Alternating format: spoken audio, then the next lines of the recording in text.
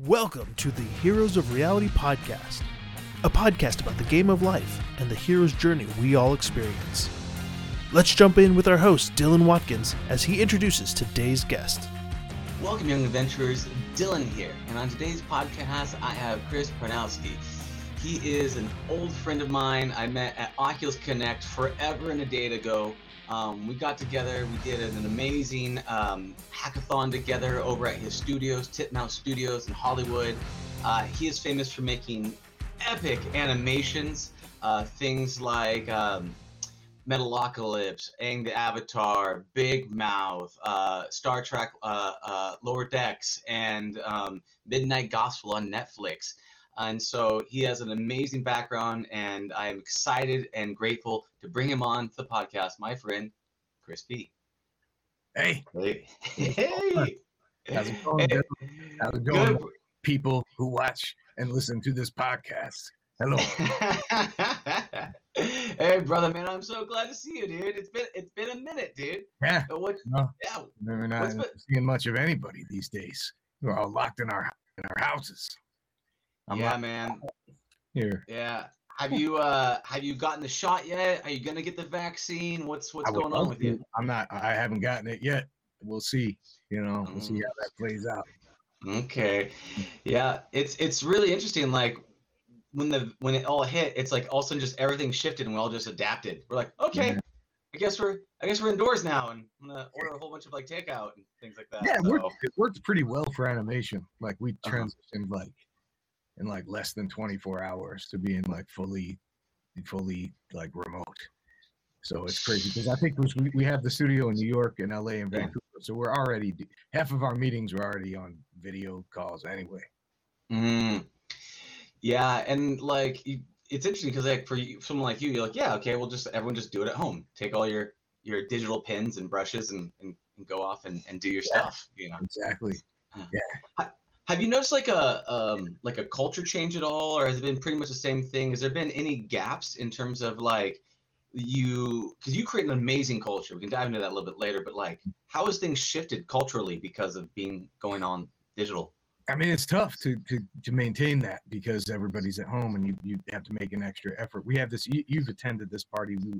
We would do this live party called the Smash Party, and we actually did a game, that kind of featured it. And we, it was a big fun party where a couple thousand people would show up and bands play, and you smash stuff in a big cage with sledgehammers and things like that.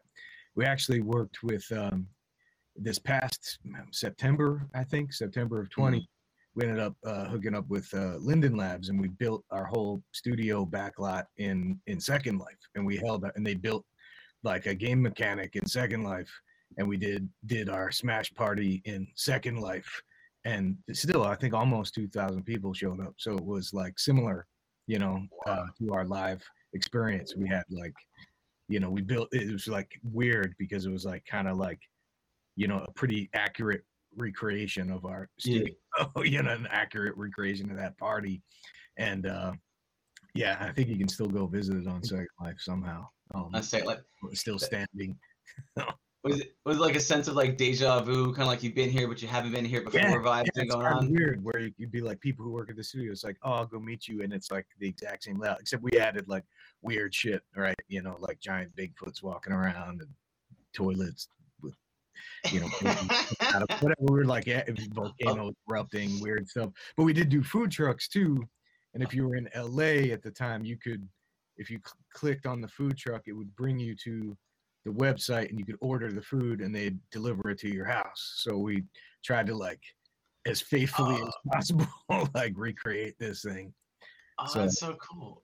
Yeah, it was a lot of fun. That is one of the gaps of the whole VR piece, is that you can't eat together or drink together really. Yeah. You can kind of sort of, but not really. And totally. So yeah, and I loved and your Smash Parties is one of my favorite events to go to, and I've been to it a number of years in a row, and it's just like you have this cage and you can bring whatever you really want to smash to it, and if you get there early enough, because there's a lot of demand for it, you go inside and there's sledgehammers and there's mallets and there's crowbars and there's anything, and the crowd is cheering, and it's like Mad Max Thunderdome style, people just cheering it on. And then, like, one of my favorite traditions that you guys have is after everyone smashes the thing, and then there is a smash winner, and they're given this big, beautiful, awesome trophy at the end. And what does the winner do with it? They smash it. And then it's just Yeah, the idea is you smash the trophy as soon as you're recording it. Yeah. But that is so dope because it really allows us to kind of just rage out in a safe place. And I don't think we get that a lot. We don't get a lot of places where we can rage on stuff and everyone supports you and not go, oh my God. You know? Yeah, we've been doing that in some form or another for over 20 years. Now, actually, there are places you can do it. There's like smash rooms where you can, like, you know, are there? pay to do little smash rooms. It's not an event at that scale. I think one of the first ones too, when they covered it, I'm not sure who covered it, LA Times or somebody, the smash room, they credited our party. They're like, hey, the studio Titmouse has actually been doing this for a while. So I was like, oh, that's cool. We've entered that if you're gonna do a smash room, that somebody remembers that we've been doing it for a while. First, how'd you come up with that? Like, what was the genesis of the whole smash party? It was my friend Jody Schaefer, who's another animation guy, animation director, show creator guy. Back when we lived in New York, we were all working at MTV in the late 90s. And he had a house in New Jersey. He's one of the only guys at that age, you know, we're all in our 20s that had a house. And he had seen some kind of like news, you know, piece on like this fancy restaurant in Tokyo where like rich businessmen could like smash like expensive vases in a fancy room. It's like, I want to do that, but we could just go to Goodwill and, you know, buy, you know, stuff for $1 and smash it, or just smash garbage. We don't have to smash. So we did it in his garage the first 2 times, New Jersey, and then we all ended up at one time or another moving out here to LA. And when we first started Titmouse, we rented the basement of a building in West Hollywood, which is one of the parts of the building. So we would throw it in there, and it was incredibly dangerous. It was like there was like one of those like stairwells that you walk down into the basement, you know, the trap. That was the only entrance and exit of the place. Super hot and all the fumes, you know, when you're smashing those CRT TVs and stuff, it just gets all crazy down there. Yeah, got a lot safer over the years and a lot more organized, and you know, you saw the more like realized version of the party. Yeah, I've seen paramedics in the background just kind of be like, no, we have 2. We always hire 2 paramedics so that we don't have to stop the cage if somebody's attending to an injury. You know, people can keep going while the other person's being bandaged up or whatever. And we've been lucky. There hasn't been anyone who's been super seriously injured. We had 1 emergency room visit for like, because the guy had to get stitches. That's why I love having the medics, because they I don't know about that stuff. I'm not going to make the call, but the medic's like, yeah, you know, it's probably best to get for this guy to get stitches, you know, just to be safe, you know, anything can go wrong. And that was the worst. Yeah. I think somebody got 6 stitches, you know.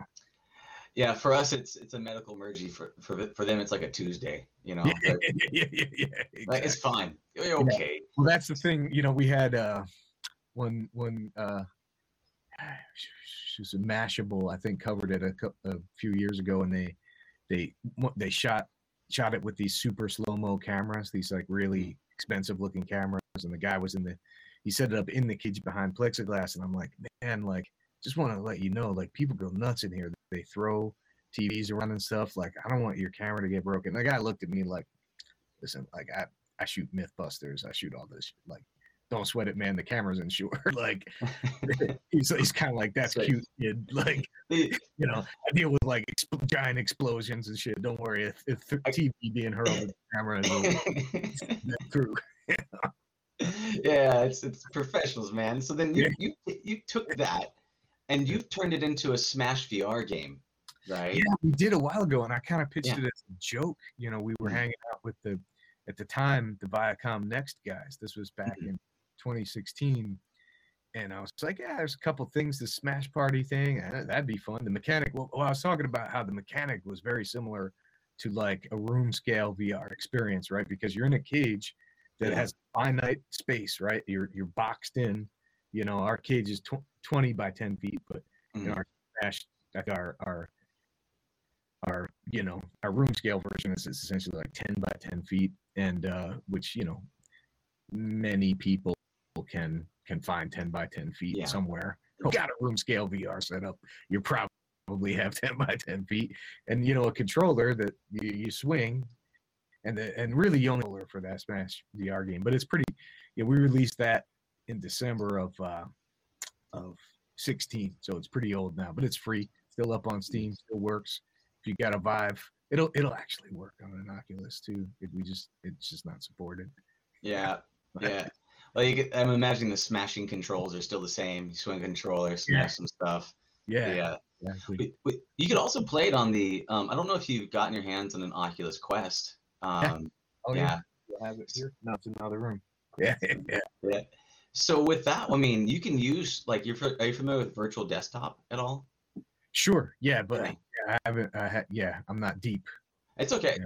Just we can say, just for anybody's listening or just for your own sake, is that one thing that's really cool about the Virtual Desktop, because originally it was on SideQuest, but now it's on the actual store, is that you can stream Steam games. Yeah. So on the Quest or Quest 2, you can technically still play your Smash game. There you go. And so you can just stream it through Virtual Desktop, go to Steam, go and get that game, boom, and you're out the gates. So a game from 2016, which is like 4.5 years ago, because it was December, right? Coming up on 5 years, which in VR years is like it might as well be 100 years old. You can still play it. You can still play it on a Quest. Hey man, technology gets new, but smashing stuff will never get old. Yeah. No, it's super cool, man. I love it, dude. I know, like, one of the things I want to touch upon is, so a while ago, me and you got together. We met at Oculus Connect, and it was just, we were just sitting around rapping at some, like, drinking coffee before some things, and then come to find out that you make some of my favorite animations of all times. And I didn't realize that. I was just having a conversation with a cool dude, and then he walked off and like you made Venture Brothers and Metalocalypse. I was like, wait, and I ran out. I was like, hey, let's have a conversation. I didn't know you make such cool stuff. Before I dive into talking about the hackathon thing and stuff that we did around there, I'd love to learn, like, one about, like, you make such cool animations, ones that and it's there, those ones are old classics, there's new ones like Big Mouth. Like, how do you go through the process of choosing the inspiration for what you're working on, and then, like, how do you keep that coolness as you scale this company and everything that you're doing? Yeah, that's a good question. I mean, we are now at the point, it was good that we got into the scale where we could turn down work and stuff, because we, even when we were making Metalocalypse and Venture Brothers and stuff, we did jobs that weren't as cool. We just didn't promote them as heavily. Do a lot of commercials and things like that aren't, that pay the bills. And, now I think we're doing a lot of stuff that really dig, and we like to just decide. We don't really have a house style. We have more of what I call like a house sensibility, where if we just can find something that we like about it, right? If it's cool, if it's something that we can make funny, or do a cool, innovative design, or a new type of storytelling, or even just dig into like really high quality animation, those are all good reasons.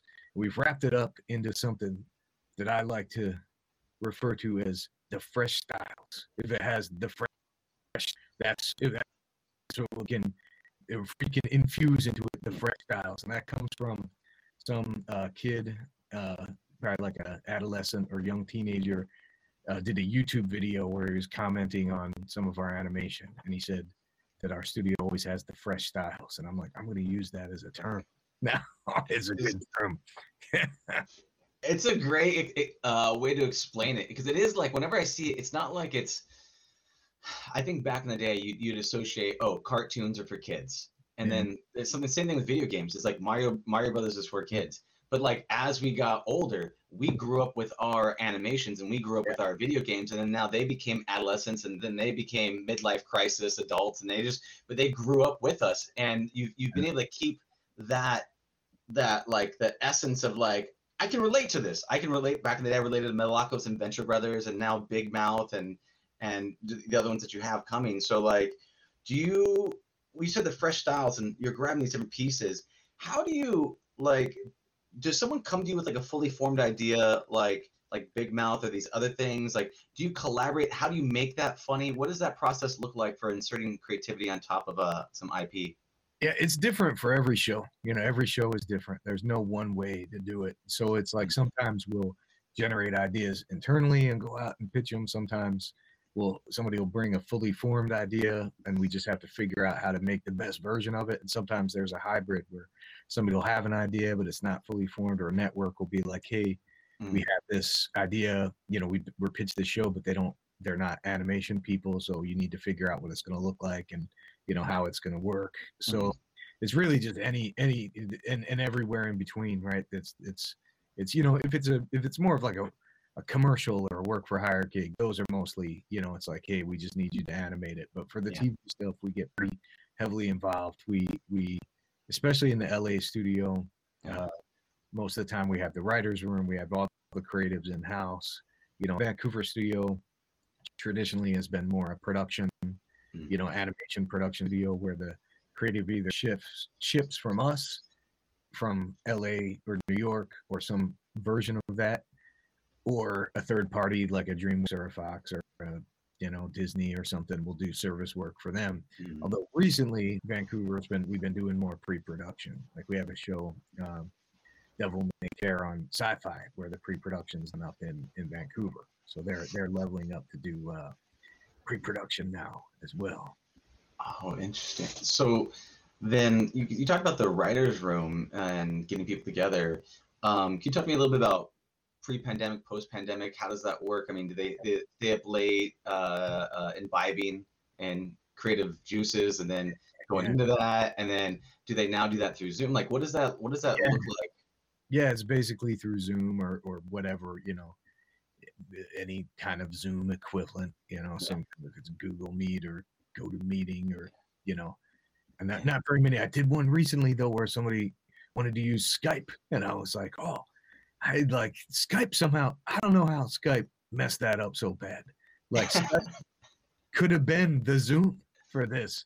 They used to be the verb. It used to be you want to Skype. And somehow Zoom's tech was just better and it hit at just the right time. And I don't know, because Skype was initially the position for this exact situation and they blew it. I don't know what happened. I wonder what happened, because I think Microsoft took them over, and I think what happened was like they did remove some of their coolness in way capacity, like, oh, you have to have a login, you have to have these things, and then I don't know, but you're right, it was Skype. I was using Skype, and all of a sudden Zoom became the thing, and there's so many more things you can do with Zoom. Sorry, Skype. Zoom probably won in the beginning because they were the first ones. I think the first ones where you could put a funny background behind you. Yeah, you're right, and that's what we were doing. I remember doing that. It was like part of that, like the COVID. It's like, I'm so bored. I'm just gonna find how many things I can like cats flying through space, puking on coffee, things like that. So yeah. And you're like having out with your friends where you're trying to like make them laugh, and then you forget, and you go to a work meeting in the morning, and then you still have your dumb, embarrassing background behind you. Yeah, dude. I've done that in meetings where I had like the Brady Bunch, and I was like the center head, and I was just like, oh, this is a really professional meeting. Sorry, guys. What when you're in a situation like I just a little bit more about the creative process. Like, how do you have any like systems, tactics, methods for actually generating funny? Like, is there a way that because you are able to it's one thing to be funny once, but you guys are able to like workshop mill that stuff out. And so like, is there a process you have in the writer's room? Is there a way, or is it just funny people? Like, how does it's a combination of those things? Yeah, it's a good question. I mean, it is experience, and it's like, and it's being able to ID people, and sometimes it's tough because the funniest writers aren't always the funniest people. You know what I mean? They're not always outwardly, because there's funny in the room. Like, there's a term called funny in the room, right? Which a funny in the room person is someone who makes jokes and makes people laugh in the room. And that person is likely to be funny on the page too, because you could tell they're a funny person. But somebody who's not funny in the room, someone who sits there, is probably really funny if they've been working a lot, because they're still getting jobs to write and they're not impressing anybody, with their personality. Funny on the page is a good skill as well. It almost reminds me of like a UFC fighter that's generally pretty calm and cool because Yeah, he doesn't need to prove himself at all because he yeah, gets beat up all day long. He goes, I got nothing left. yeah, yeah, So they leave all their funny in the ring. yeah, yeah, yeah. And Um, yeah, it's just in time. Anytime you can reserve more time up front to mm, make things better and figure it out, that always helps. And having a little bit more of a fluid process. What helps with animation? I mean, animation is weird because live action, you can shoot whatever you want. You overshoot. You have a shooting ratio of whatever it is. You shoot all different angles and all different takes, and you bring them in.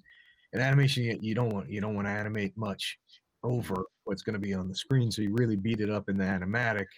mm, But you can do creative retakes at the end. The benefit you get on a live action show, what you shoot is generally what you shoot. I mean, you can on a higher budget show, you can go back and mm.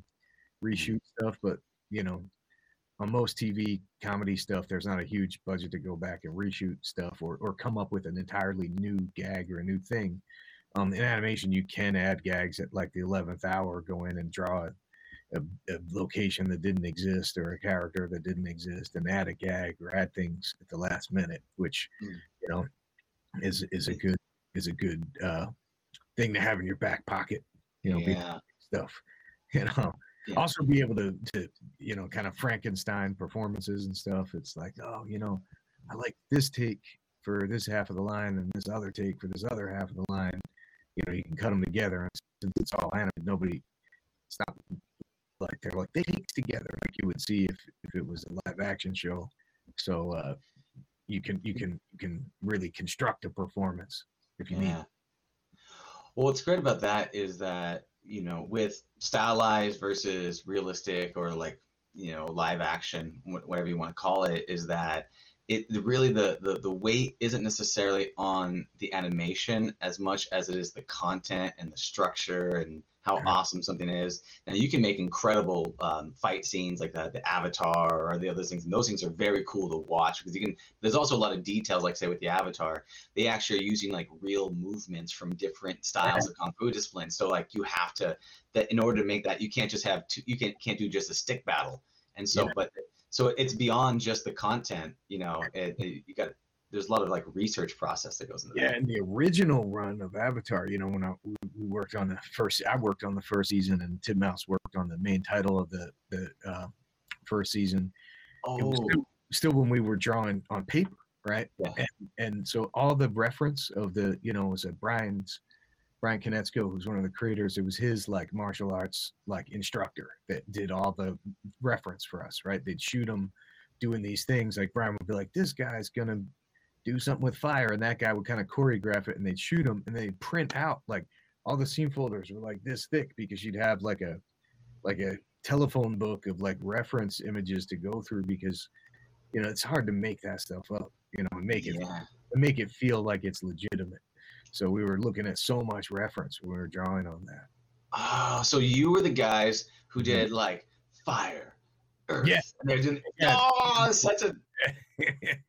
I have occasionally, while watching it in my underwear, been doing the movements.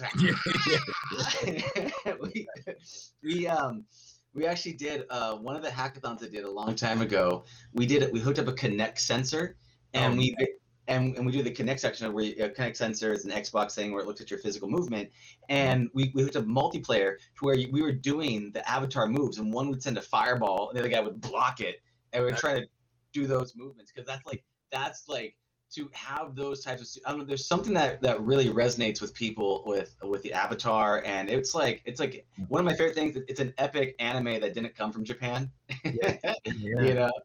And so that's incredible. And what you sound like you're doing almost reminds me of almost like Mortal Kombat, how it was real and like it was real movements of people that they turned into games. You took those actual kung fu martial arts, and then got footage of that, and then you were able to basically still frame through that whole thing. Yeah, and the difference is it's like we weren't using like rotoscope or like a technique where we were actually we were mostly using it as like reference.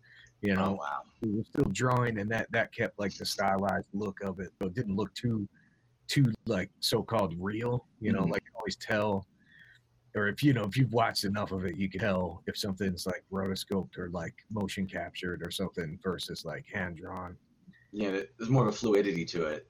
Yeah, that is epic. With so going through that, you have a lot of backgrounds. Do you have, like, in terms of like the processes that you do, is there anything that you do that is different, that is uncommon in an animation studio, that you feel is like one thing that is in essence that like that you've learned through grinding and through all the years that you've done this, that this is a technique, this is a style, this is something that we always incorporate that is uncommon in the typical animation practice? I mean, we do a lot of that stuff. We've traditionally been more on the side of like trying out tech stuff, because we're small as far as like the above the line, like top side of the company. We're pretty slim. We're still a mom and pop shop. Shannon, my wife, and I are the owners, and we have a small executive staff. We don't have a board. We're a private company. We're not owned by a big corporation, so we can make decisions quickly. And early on, we were like the first studio to use Cintiq, the drawing tablets, when people were still on paper. Because I'm like what you were saying about like, generations that grew up on animation and stuff. Like, I feel like I'm probably the first generation that grew up playing video games. The video games existed when I was, old enough, to understand the world. Like, I started playing video games like 5 years old or something. So, like, the idea, when we were coming up, a lot of the studios were owned by older people or older companies of like, hey, and we started, we worked on video games and made some video games early on that we could script. We were like, hey, we can code, if the animation software that we're using doesn't do what we need it to do, we can code anything we want to make it do whatever we want. So we've always had a kind of hybrid approach to our pipeline. We pretty much don't use any software off the shelf. We're always like, we have a guy like on staff who will code and innovate stuff for us, which I think is a little bit different. That's common in CG studios or feature studios or gaming studios. Super uncommon in like TV studios, which is primarily what we do. Even though we do that's cool. Yeah, I've seen you like take things from other areas, which is innovation, right? You're like, oh, they're doing this in Japan. You don't need to be. Which is why we're super into the VR stuff. When we met, I think I probably told you, it's like, come really do this. I'm just super into it, and we did some VR stuff, and not because we didn't make any money on that stuff. We just wanted to do it because it was cool. There's a value in the coolness of it, and VR is one of the areas. I want to touch on VR, and we're gonna hop into that for a bit. But I do want to talk a little bit about it's very cool that you have someone dedicated to innovation, and then they can go and innovate, and it's probably some person that's just like, I love to innovate, let me go do my things, and so you just let them be them.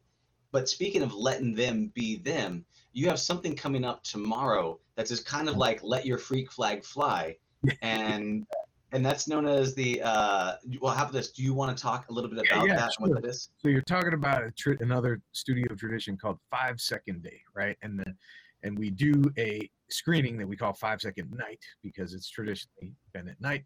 What's different during the pandemic is I'm getting ahead of myself. I'll tell you what it is, and then I'll tell you what's different.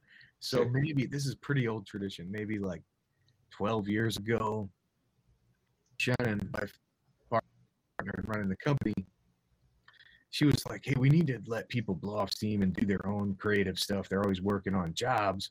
What if I shut down the studio for a day, still pay people to work, let them make their own film, whatever they want, and then at the end of the week we screen it. We'll do it on a Monday, we'll edit them all together, and then we'll screen it, get drunk on a Friday night or something. And it was a huge success. Everybody loved doing it, and we called it 5 Second Day because we were like, make like 5 second long film, right? That seems reasonable to do a day, right? Over the years, it's grown and grown and grown, and like hardly any of the films are 5 seconds long now. Some people make films that are like a minute long, and they team up and they plan them ahead of time, and they there's whole little crews working on them. And we've been screening them in LA, New York, and Vancouver in movie theaters for the past, I don't know, 6 or 7 years, and they usually sell out. And it's a big fun thing. Now, last year we were right at the cusp. We screened in LA at the Egyptian. We screened in New York at the SVA Theater, but we had to cancel our Vancouver screening because I think Vancouver was one of the hot spots before it came down to LA. And we were like, we should cancel this. It was before there was any mandate of closing down, but we're like, we don't feel comfortable. Now, a year later, we're still in it.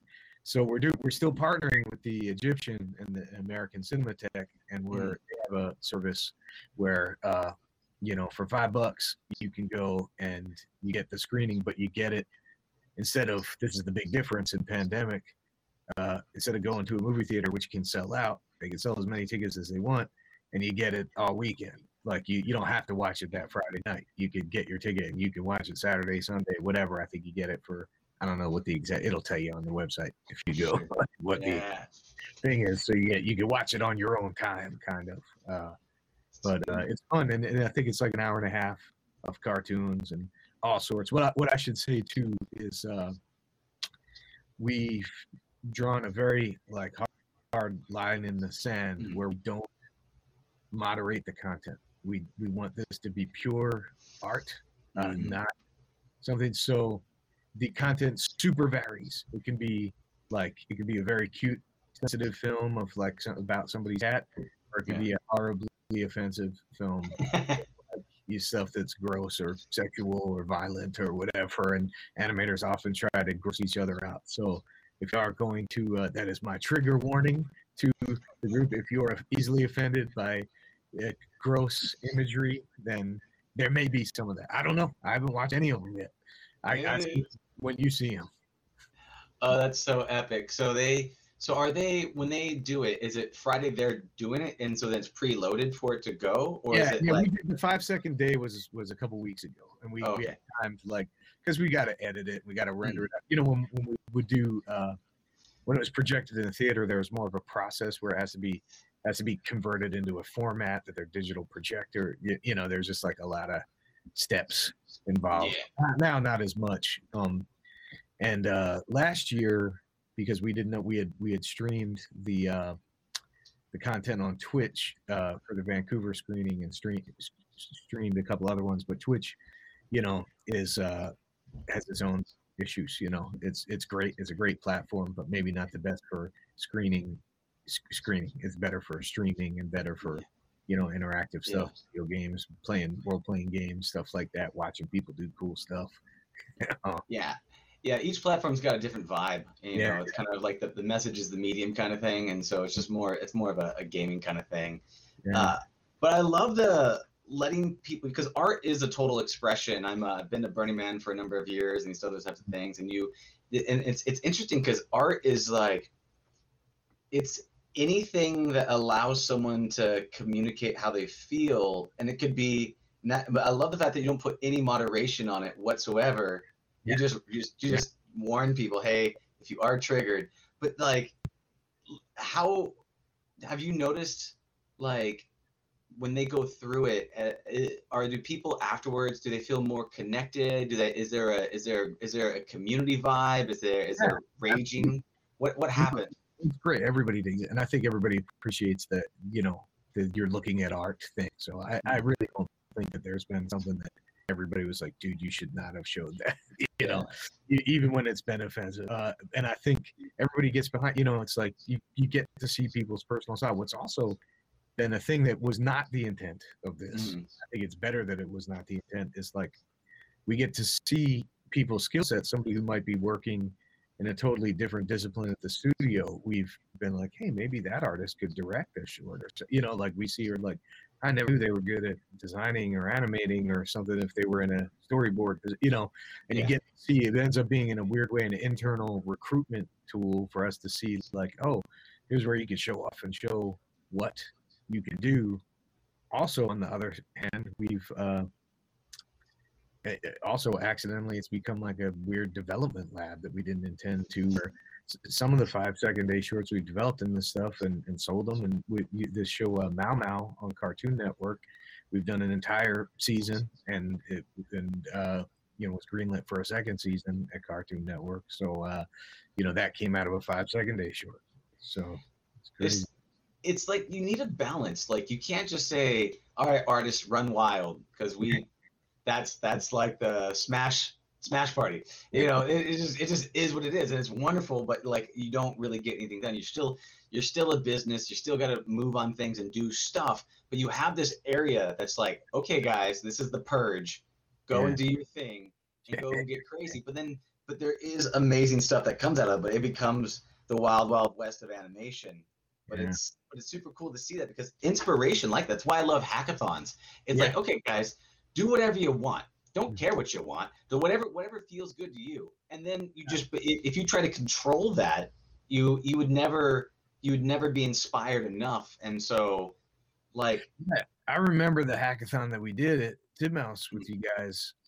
One of the projects in particular was incredibly offensive, but it was fun. It had a great game mechanic to it. I recall that one. Yeah. We'll leave some mystery for what that one could be. But let's just say, imagine what the most offensive thing is, and it was that. It was that.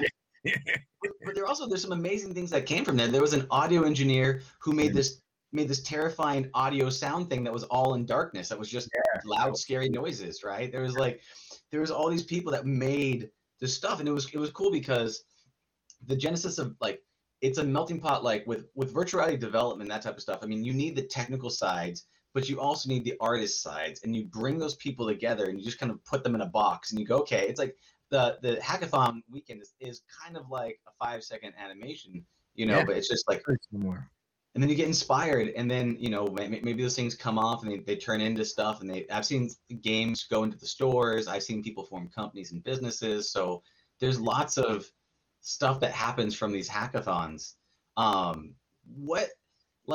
You've primarily done animation. You've been kind of staunch in that area. Do you ever see yourself going into the areas of doing more VR games or VR shorts or animations? I know I've had a friend that are looking at that. I would love to. And we've dabbled, and we've had some projects greenlit that never saw the light of day, as happens with many things, where it's like, oh, that didn't go the distance. That company that was fine. I'm sure anybody who's worked in VR, any kind of like gaming or entertainment scenario knows this, but particularly VR, there was a lot of chatter in, probably like 2016, 2017, and we had a couple projects greenlit in that 2017, 2018 time that, companies started folding, when it got to like 2019, and some of them never happened. So the thing is, I'd love to do more. It's a tough business model to crack, so it's really just finding time to do like fun artistic projects where you don't care about making money, or figuring out a model where you could make it a business. It's in that kind of weird valley for us now, because we don't have a dedicated VR division. It's kind of more like we'll do it for fun. Yes. We don't currently have one in development right now, although there are some that I still want to make. We'll see. We'll see what happens.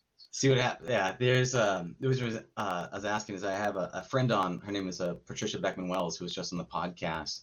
She did like animation and art for like Pixar and Disney, and she teaches it over at IVC, and she's working on some shorts right now, trying to do like live animation inside VR using different types of like throughputs. And she's working with someone might know, Emily Cole, I think is her name.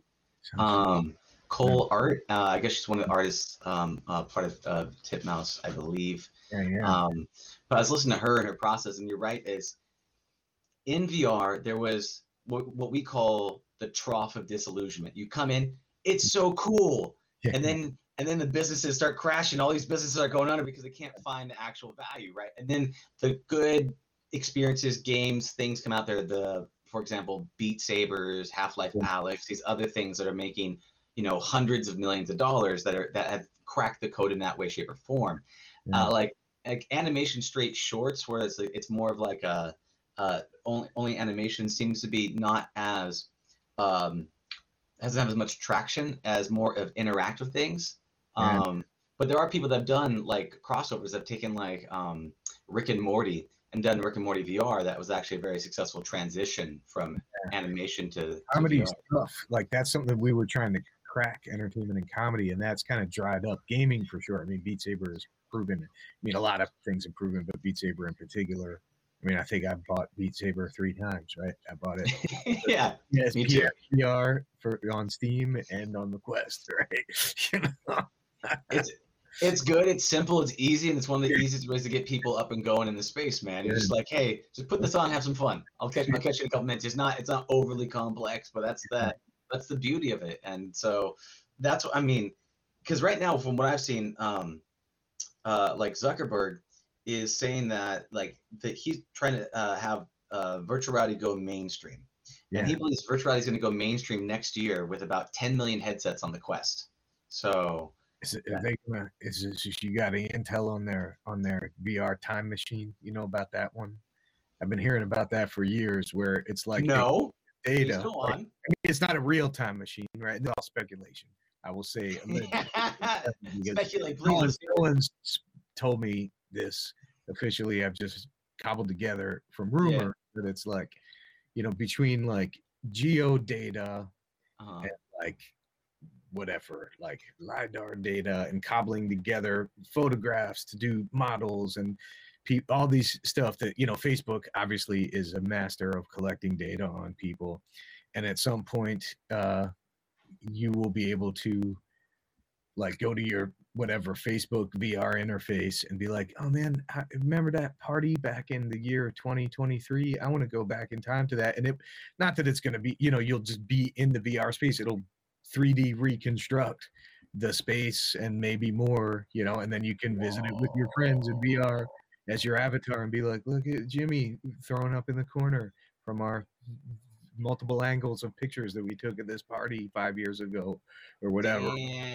That's what I think is going to be a huge, because we had talked about, I don't care about any NDAs on this because it never happened. We had talked about this nostalgia-based project that we were talking about with a big client, and you guys did, and it never came together. But I think it's a huge, huge opportunity VR, to be able to recreate that space and it's particularly childhood nostalgia, because scale is a cool thing that you could play with. You can make yourself the size of a kid in your child's house.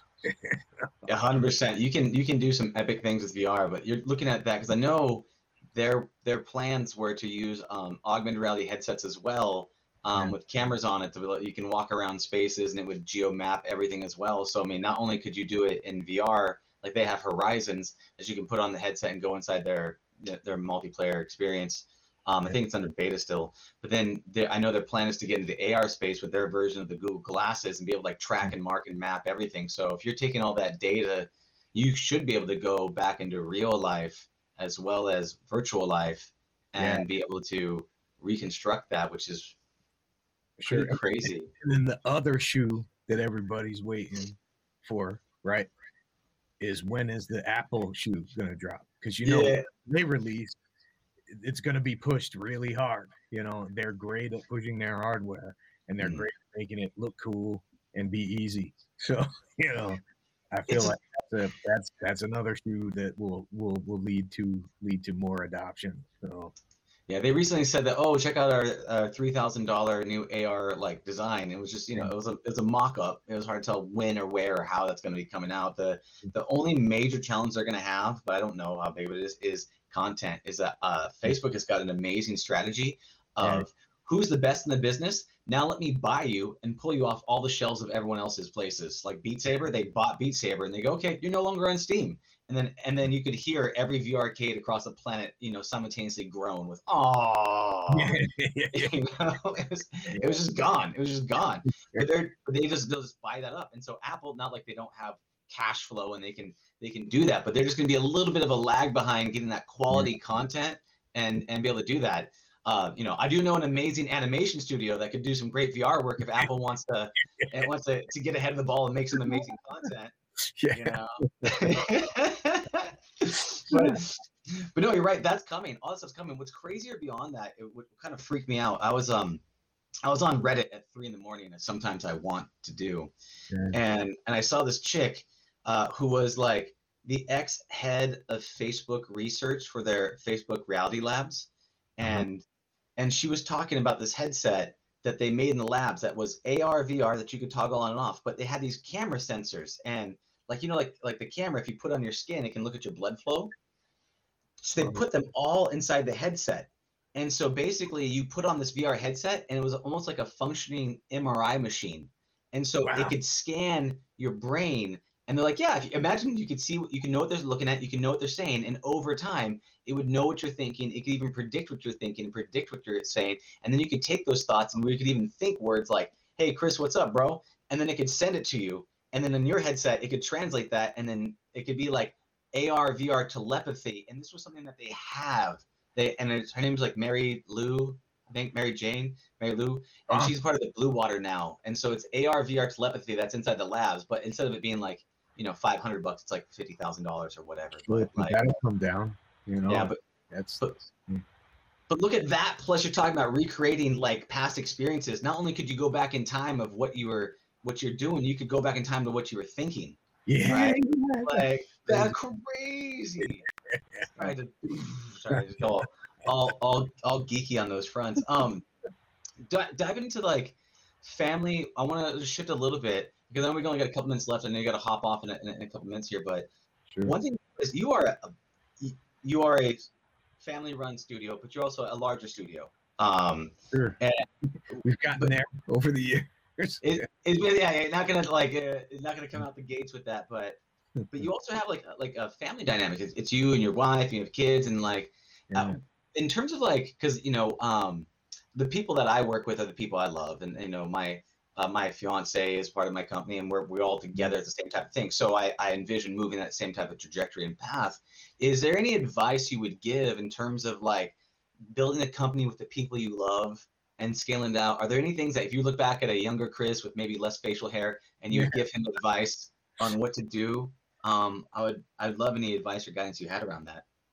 The pandemic thing is kind of, working to get, because I was working in animation and entertainment before we worked together as a company. Like my wife was working in she was in like the kind of like celebrity photography, like kind of industry where, they which is a real harsh industry, right? And she'd come and visit me at MTV, and we're working on Beavis and Butthead and Daria and cool cartoons and stuff. And she's like, "Oh, this looks like it's fun." I'm like, "It is fun. You should quit your job and do this."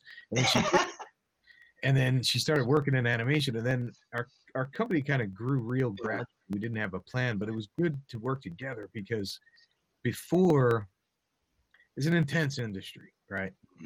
Video games are the same, animation, VR, all this stuff has a similar trajectory where there's a lot of grinding time. There's a lot of late nights. There's a lot of like being in the studio, kind of things have to get done, deadlines. And before we worked together, I don't think people really understand how like intense it is, right? But when you're working together, then it's definitely like improved our relationship, Then we got married and stuff, It's like we were dating when I did the MTV stuff. She's like, "Oh, I get it now, I understand." So I think it's harder in a weird way to have somebody who doesn't work in that industry understand what it is until they do it too, because he's like, why are you staying at the studio? I mean, why are you staying in the studio until midnight or something? I have to. I'm like, what do you mean you have to? It's like you got to get it done. But the thing that's different and what's kind of cool with the pandemic, I mean, not a lot of cool things about the pandemic, but the one thing is just like way more family time. I'm spending so much time with my son, and in between meetings, you can go outside and play and stuff. So, How's your son? He's 8 now, but he was 7 when the pandemic started because it's been a year. Yeah. It's crazy. So yeah, it's weird because we're we've spent most of it in Austin, Texas. We have a place out here, which is where I am now, but none of our business is here, and his school is in LA. And he's doing remote schooling at an LA school, even though we're living in Austin, which is great. Yeah, great. Has he played VR yet? Yes, I mean he got the very early. I think when I did my artist in residency up at Google for Tilt Brush, Shannon came up for part of it and brought him. So I think when he was like 3 years old, he was like that was the thing that was amazing about Tilt Brush. I love Tilt Brush. I'll talk about that. Unfortunately, I'm gonna have to jump soon, but Tilt Brush, the amazing thing about that, I love Patrick and Drew. I tried to hire them before Google bought their company and bought Tilt. And by tried to, I thought about it, and then I did.